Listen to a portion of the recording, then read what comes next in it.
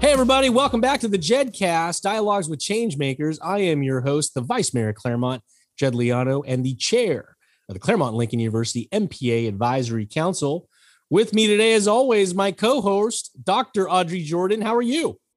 Hey, Jed. I'm doing really well and excited for this really special podcast we have today with our state treasurer. You know, for those of you at home, really excited you're with us. We are interviewing today the California State Treasurer, Fiona Ma. So excited about this episode. There are so many ways we can go with this, so many different topics to cover, so many different areas of policy. But Audrey, I'd love to hear, what are you excited to hear about today? You know, Jed, our speaker today has such an extensive career and touches on so many policy areas, but I want to talk with her about that origin policy, housing policy in this country that really is the source of baked in institutional racism and all the ways that she's tackling today, addressing that problem through laws and regulations. You know, this is such an exciting episode because it highlights the outstanding roster that we have on Claremont Lincoln University's MPA Advisory Council. And in this podcast, we talk to all of them, and they're all outstanding leaders doing great things in their community. And in so many of those episodes, we talk about how to address a problem in your town, in your city, in your county. And what I'm so excited about is today we get to talk about how to fix something in your state with one of the persons who's doing it, a statewide elected official who needs no introduction. So for those of you at home, in your car, on the bus, on the train, at work, glad you're with us today. We have the 34th treasurer for the state of California, Fiona Ma. Treasurer Ma, how are you today? I am good, Jed. How are you? I am doing great. We're so excited to have you on the podcast today. And there's so many policy areas to talk about. Your experience working in so many different policies is really exciting. But before I get to that, I want to lay the foundation and let's talk about the origin story. How do you get into public service? What was your motivation? Was there a single issue, a story, something that occurred in your life that made you want to embark on a career in public service? Yes. So my parents were both born in China, moved to Hong Kong, met in Canada, and settled down in New York. So politics or running for student body president was never part of our priorities. As long as I got straight A's, I could do pretty much what I wanted.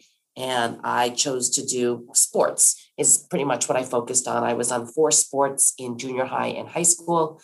And then after college, moved to San Francisco, started with one of the big 8 accounting firms specializing in the real estate tax department. And then after 5 years, left to start my own practice at the age of 28 because there were no women or people of color in leadership positions. So as I'm out networking for clients, I became president of the Asian Business Association. Wow. Where that was the first time that I had to go and lobby the San Francisco Board of Supervisors, the mayor, went to Sacramento to testify on bills, got involved in the 1995 White House Conference on Small Business, and really started to understand the importance of being at the table, that politics is not a bad word per se, right? Politics is public service, but as an opportunity to represent more people and get more things done on the policy level, in the budget. And so I got very excited about it. And I also had mentors who would say, we need to get more involved. We need to get appointed to boards and commissions. As you know, you're on a local board yourself. So we all went out and supported the mayor who was running at the time, and we all got appointed. I was on the assessment appeals board. And slowly, I just started getting more involved, helping candidates do pro bono tax filings. Started my own West Side Chinese Democratic Club, was involved with everything and campaigns. And it's a long story, but it took 8 years before I was able to run for my first office. And that's because my parents did not want me to leave accounting and go into politics. So it took every couple of years, Mom and Dad, I think I really want to be, an elected official, public service. And they would say, no, please don't do that. We want you to go get your MBA. So I got my MBA. And then I said, Mom and Dad, I still want to run for office. Well, we'd like you to get married. Your younger brother's waiting. So I got married. And then finally, they moved to Vegas and I was able to run for office. But that's there you go. Nice. Well, Treasurer Ma, that's great story. I love that story because it basically shows that in trying to grow your own business, being a woman, being an entrepreneur, that opens your eyes to the need for representation. And it takes that boots on the ground experience to realize the importance of having people elected who look like you and who speak your language. Yeah. So we talk about small business as the backbone or the lifeline for all businesses. And so who is involved in a small business? A lot of them are minority, first-time immigrants coming to the U.S. because they can't be, teachers or doctors like they were in their home country. But it is so hard to run a business. There's a lot of agencies you have to go through. Then they all send notices.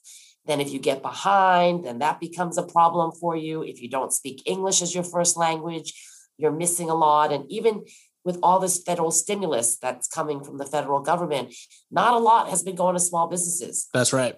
Yeah. Because they just don't know. They don't have time to sit on the computer. It crashes. Who do they call? Nothing's in language. Website's not in language. No one to talk to. And so it's been a big problem. And so that's still my passion, is helping small businesses. So during the last year, we created COVID resource guides that are updated in real time for small businesses, seniors, nonprofits, individuals, food access, and tax relief. And we've been a resource. We've done over 200 webinars to different communities, trying to let them know what's coming down the pike, what they should be prepared for, whether they can access certain types of funding. So at least I feel like I've been trying to help small businesses, again, survive and thrive even through this pandemic. Treasurer Ma, can I just tell you something before we move on to the next question? You know what I love about this interview? I feel like I'm talking to someone who matches my energy and exceeds it. I know. Well, you and I are extroverts, so that's what happens. We get excited, and when we see people, I'm like, you talk with your hands, and I love that. The expressions of nonverbal communication. So, Treasurer Ma, let's get right into some issues because there's so many things we could talk about with you, and we only have so much time. We really wanted to get to the hardest hitting issues because there are so many issues that our students and our faculty and our academic community want to hear about. So I know that you've done a lot of work around victims of domestic violence, specifically those who are incarcerated. You were chair of the Domestic Violence Select Committee, and that gathered information on the issues and the challenges of incarcerated DV victims. What did you learn from that process? What are the issues that they face? And I know you sponsored a bill, AB 593. How did that work to address some of those findings that you learned? Let's see. So you probably can relate to this. I got involved in the DV movement back in 2000 when Claire Joyce Timpanko, living in the Richmond district in San Francisco, got murdered in front of her two young children by an ex-boyfriend who was convicted on 5 different felony counts. But the criminal justice systems were not talking. And so when I got on the board of supervisors, I tried to work on this project that would connect all of the systems so that people wouldn't fall through the cracks like that. And we never got it done because certain agencies did not want to comply. And so unfortunately, it's called justice system, never got finished. Mm-hmm. And then when I got to the legislature, I asked to chair the Domestic Violence Select Committee. And no one really wanted to really do that in the past. And I was really committed to making this committee a robust committee, doing a lot of hearing, sponsoring and hearing bills, etc. So a couple of women approached me at an event. They gave me a DVD. The woman that was in jail for 26 years, Brenda Klubine, worked with this documentary producer, Olivia Klaus. And they said, we'd really like you to watch this video. And I'm like, okay, well, what's the video about? And they said, well, it's about women who were convicted of life without parole, who are in prison for life, but they did not have the opportunity to plead the battered women syndrome. And this kind of came later on in life, through the years when women now could use that defense for protecting themselves. So it didn't apply retroactively. So it did not. It did not. So people like my mother my mother went through had an abusive father, both mentally and physically. If my grandmother or she was protecting each other from my grandfather and killed him, they would have been convicted of life without parole. So my two bills, AB 593 and 1593, very, very difficult to craft because there's never been another bill like this in any other states. Public defenders did not like the bill because now you're giving people another opportunity to get out. Law enforcement was not really in support. But when you bring it to the level of it could have been your mom, it could have been your grandmother, and no fault of their own, but self-defense, right? Protecting their loved ones, protecting themselves. Right. They should have that second chance. And so Governor Brown did sign those bills, and at least 100 women are out of jail, either under my bill or because of the compassion of Governor Brown and now Governor Gavin Newsom. I think plus overcrowding of the jails, being under a federal order also put a lot of pressure on the state to release those people that are not in immediate danger to society. And the women that are coming out, they spent 35 years in jail. Many of them have severe health problems. And why not allow them to get out and spend the rest of whatever life they have in some sort of, dignity and hopefully some happiness. And so we created a new home called Home Free, finally on Treasure Island, thanks to Mayor London Breed donating a piece of property with 6 units on Treasure Island. We got everything donated, furniture and fixtures. We had donated services for landscaping and general contracting, carpentry, etc. And now these women, if they don't have someplace to go, don't have a family to go to, they can actually move in there. So we have 4 women living at our Home Free site in Treasure Island, and we're hoping to expand to other jurisdictions, LA, Central Valley, Inland Empire, and we're going to have our first fundraiser coming up in September. So we're really, really excited about this. That is beautiful. Please make sure to include me in that September. In the story of the law that you walk us through, you started with the story of Brenda Kluma. Take me back to when you learned about this. You're sitting there and they give you a DVD. Yep. Just give me a DVD. Yeah. Give me the emotional reaction. What's going through your mind when you learn about her story? And what are the first steps in your mind as a leader who's in a position to do something about it? What are the first steps that kind of click in your mind to what am I going to do here to solve this puzzle? Yeah. These women that were in jail, life without parole, they don't have a voice. They never thought that they would get out. So my, first thoughts were like, who are these people, right? They're not voters.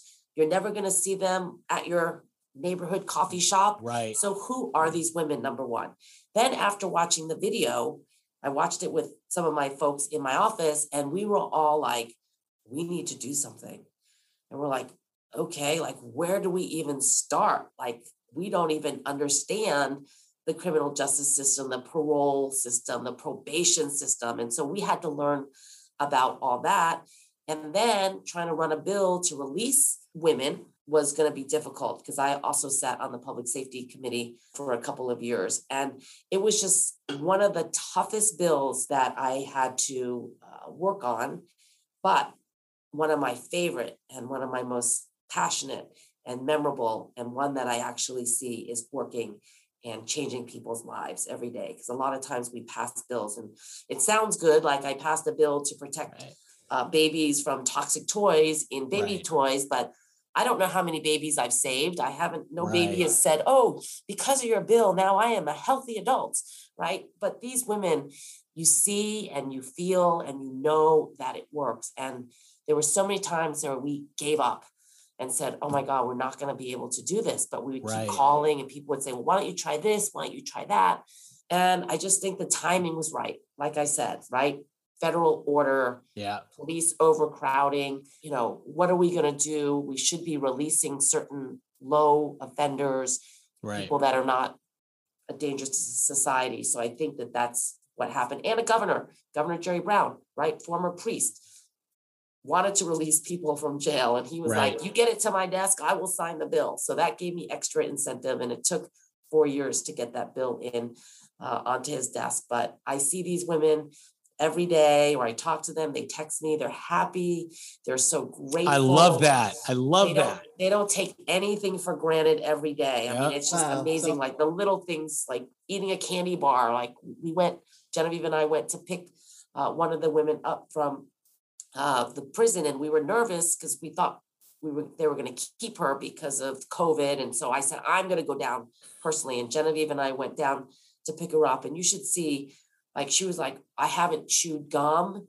in 35 years. Wow. Like, wow. I just want to get a candy bar, or, you know, she had pancakes and she was like, this is amazing. Right. I love it. Treasurer Ma, no one comes on my podcast without talking a healthy dose of housing. So let's talk about housing and affordable housing. Sure. And it's something that I know that you've been involved in a lot. In December of 2020, you announced some new regulations to streamline the financing of low-income housing, also the allocation of additional bonds for low-income housing projects. So talk to me about what your office is doing on this issue and how you're trying to streamline the financing piece to affordable housing development. Yeah, so there's 4 agencies involved in affordable housing. Affordable housing meaning 50% or less of average median income. So I, in the Treasurer's Office, oversee the financing pieces, the bonds and the tax credits. So there's 2 sets of credits, 9% and 4%, and then the private activity tax exempt bonds. So I oversee that, and the governor oversees the housing policy and creation side. So Office of Housing and Community Development and Cal HFA, which is the California Housing Finance Agency.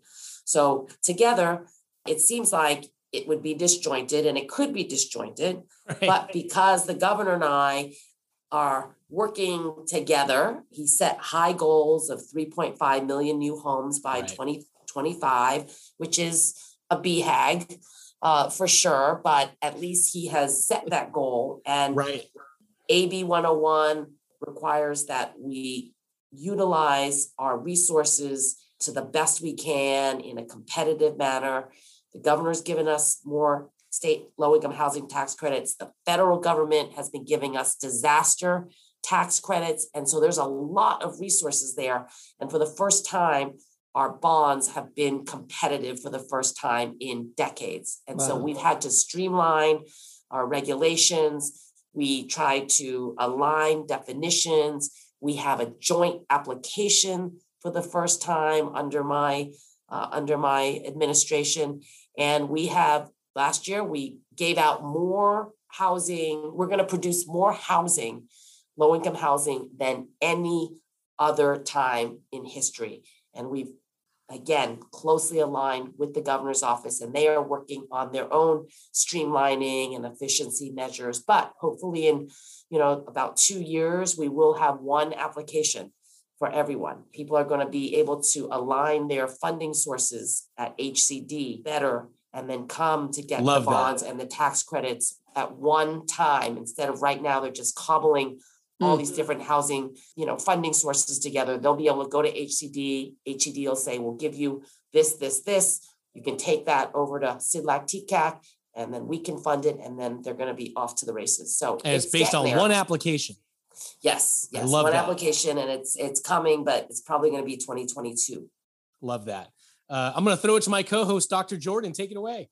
Wow. Treasurer Ma, sitting here listening to you talking about the BHAG, big, hairy, audacious goal, many that you encounter, and trying to think, of question that my MPA students would ponder in class. And so as I listen to you talk about the housing policy and knowing that combating systemic racism in all its forms stems from housing policy in this country, the GI Bill, redlining. And these are ways that historically our government at all levels perpetuated racism. So I'm smiling, listening to a solution like the one you talked about that addresses a need for low-income housing.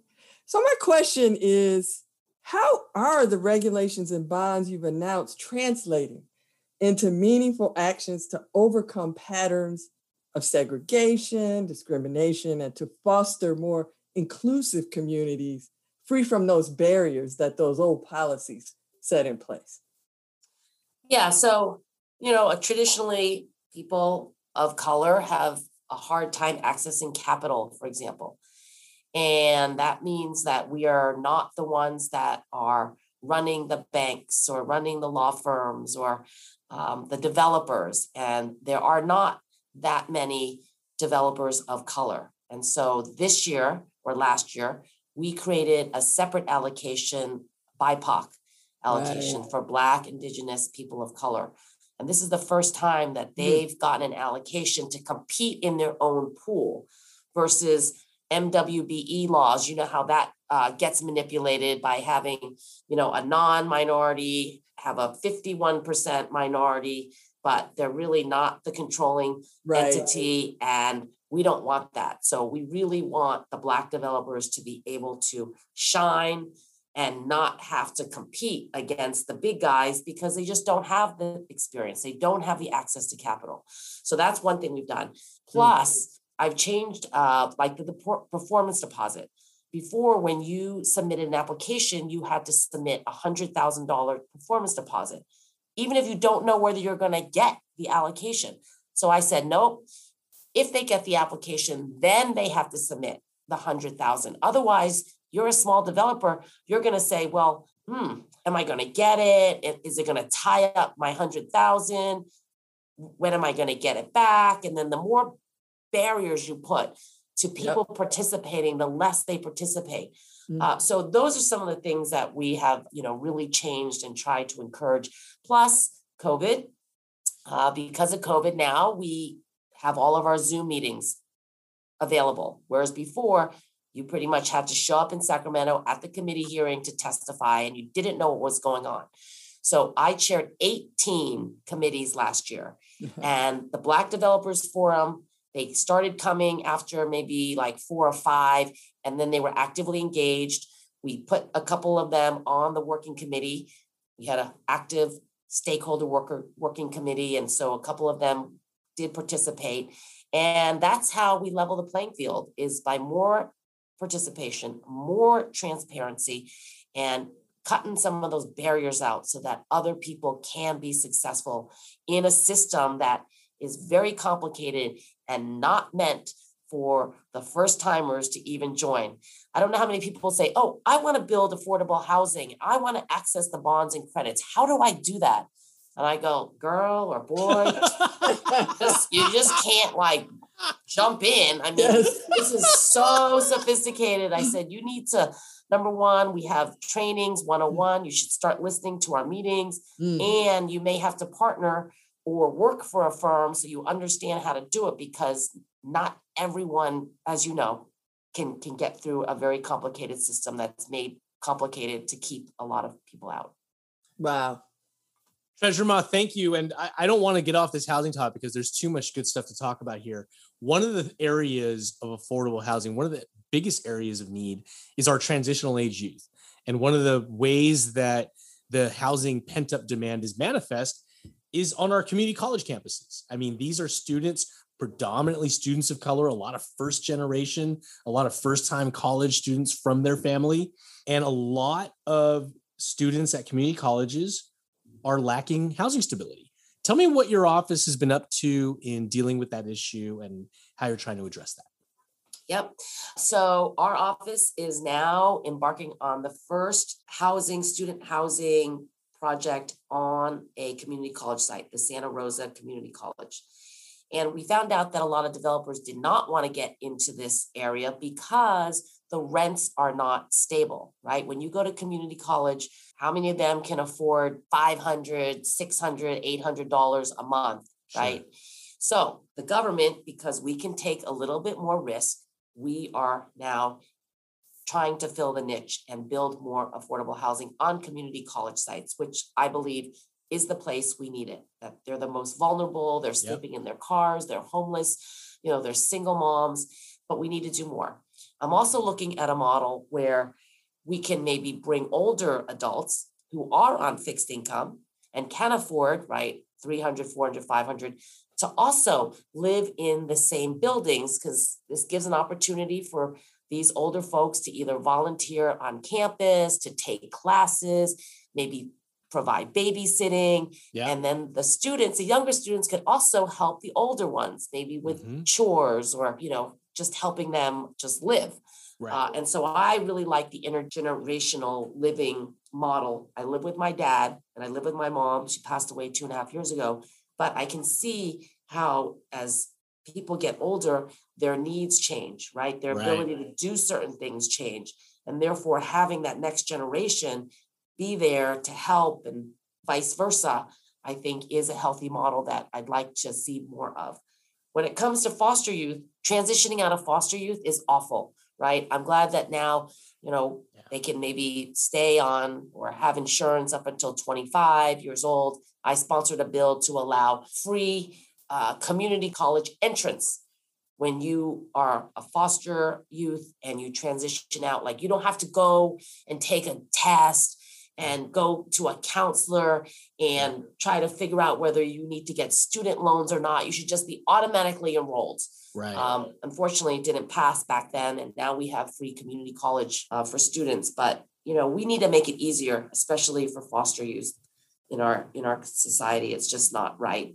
Housing advocacy, it's reaching a fever pitch. I mean, this is the issue that's kind of dominating headlines at state and local governments. Every contentious vote at a city council or in the legislature, oftentimes it's about housing.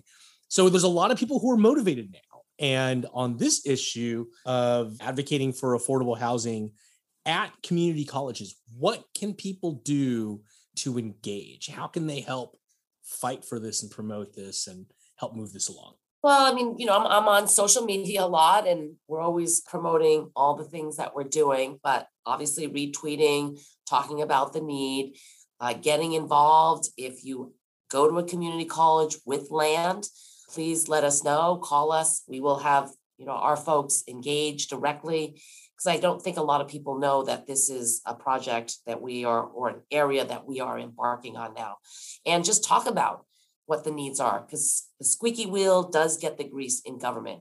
Like, the governor is going to be allocating 100,000 new subsidized childcare slots. Okay. And that came about because the Legislative Women's Caucus made that our priority, is that we need more childcare slots and funding. And so that's kind of how it works. If you don't let us know that it's a priority, then we may never, fund it or, create policy around it. But I think all the stories about community college students living in their cars, homeless, on food stamps, standing in food bank lines, really triggered in my mind that this is an area that we need to focus on. And I challenged my staff to figure this out, and they did. Thank you. Thank you for that. So many things to get to. Let's move along to investment and business opportunities for communities of color. Your bill 986, the Equitable Opportunity Film Tax Credit, was a response to losing some independent, diverse film production companies to the state of Georgia. Tell me about that effort to fight for that industry and to fight for some of those companies. Yeah, so here's another area, the big movie studios that don't have diverse leadership at the top, right? And so what happened? Many of the films have been going to Georgia. Yeah. Tyler Perry said, hey, I'm going to create movie studios and we'll see who comes. And now lots of Californians have moved over to Georgia because he's giving opportunities for people of color, women, and others who haven't had access to the traditional Hollywood model here. Sure. So we're trying to bring them back, kind of the Tyler Perry model, but making sure that these film tax credits are available for minorities, people of color, in front of the camera and behind the camera. Because right now, the way our film tax credits are set up, there is a diversification or diversity clause in it, but it's really for workers. Who is working? I mean, are they CPAs? Are they janitors, right? Are they the caterers? But they're not really the people that are going to benefit and make money from films, right? The actors or the producers and the directors. And so that's what we're trying to do with this bill. You have a lot on your plate. Before I end this interview, first, tell the listeners where people can find you, and then we're going to close up with some stuff you're working on right now. Go ahead. Okay. Yes. So I have a dedicated email that we set up for COVID, and that is askfiona@treasure.ca.gov. Yes. And it's we've had over 1,000 inquiries. So anybody who needs assistance, information, can't get through, just need a little guidance, please email me. So that's the best way. And then, of course, we have a lot of information on our website, www.treasure.ca.gov, where you can find our resource guides and our newsletters. And of course, social media. I'm very active, and you can reach me through social media as well. And thank you for making yourself so accessible. Before we let you go, the last thing I want to ask you is, tell me something you're working on right now that you're really excited about. So this is the thing. When I talk with you, I can sense the excitement in your voice. I can sense the passion. And one of the things that I always notice is that when people are passionate about their work, it comes through. When we talk to you about some of the bills you've worked on, the policies you're working on, people get really excited, and it's unmistakable. You can't fake it. Tell me something you're working on right now that you love, you're excited about. You wake up, you got some bounce in your step, you're pumped up, you're happy, you're ready to go forward. I got a lot of things, but you already covered some of my passion projects, as you can see, but I will give you some more. I love problem solving. I love trying to figure out how we can be competitive, how we can keep jobs here in California. So one project I'm working on is bringing a high-speed, all-electric train initially from Victorville to Las Vegas. And that'll be a 90-minute trip that's going to be privately funded. We are going to allocate bonds, and then they're going to go to the private sector to sell the bonds. But now they are going to go also from Victorville down to Rancho Cucamonga to connect with the LA, Metro link. And then hopefully they will connect us to our California high-speed rail authority and perhaps run that train network, because I don't think the state should be in the train operation business, and the private sector could do it better. So that's my hope. And that's like a big, huge job creator, cleaning the environment, getting people out of their cars, all electric, California leading the way. I mean, it's just very, very exciting to be the first high-speed rail network in the country. Yet other countries have, their whole country is, connected by high-speed rail. And here we're fighting, here in the United States just to get one high-speed rail segment. I mean, that's how far behind we are from other countries, but that is what's exciting me right now. I love it. It has been an awesome conversation. For those of you listening at home, I hope you not only enjoyed the substance and the merit that we discussed, but I hope you absorbed in some of the passion and enthusiasm of the 34th state treasurer for the great state of California, the one and the only Fiona Ma. Treasurer Ma, thank you again for being with us today. Thank you. Thank you, Jed. And thank you, Ms. Jordan. Thank you, Treasurer. All right. And Audrey, you got something to reflect on you like about it?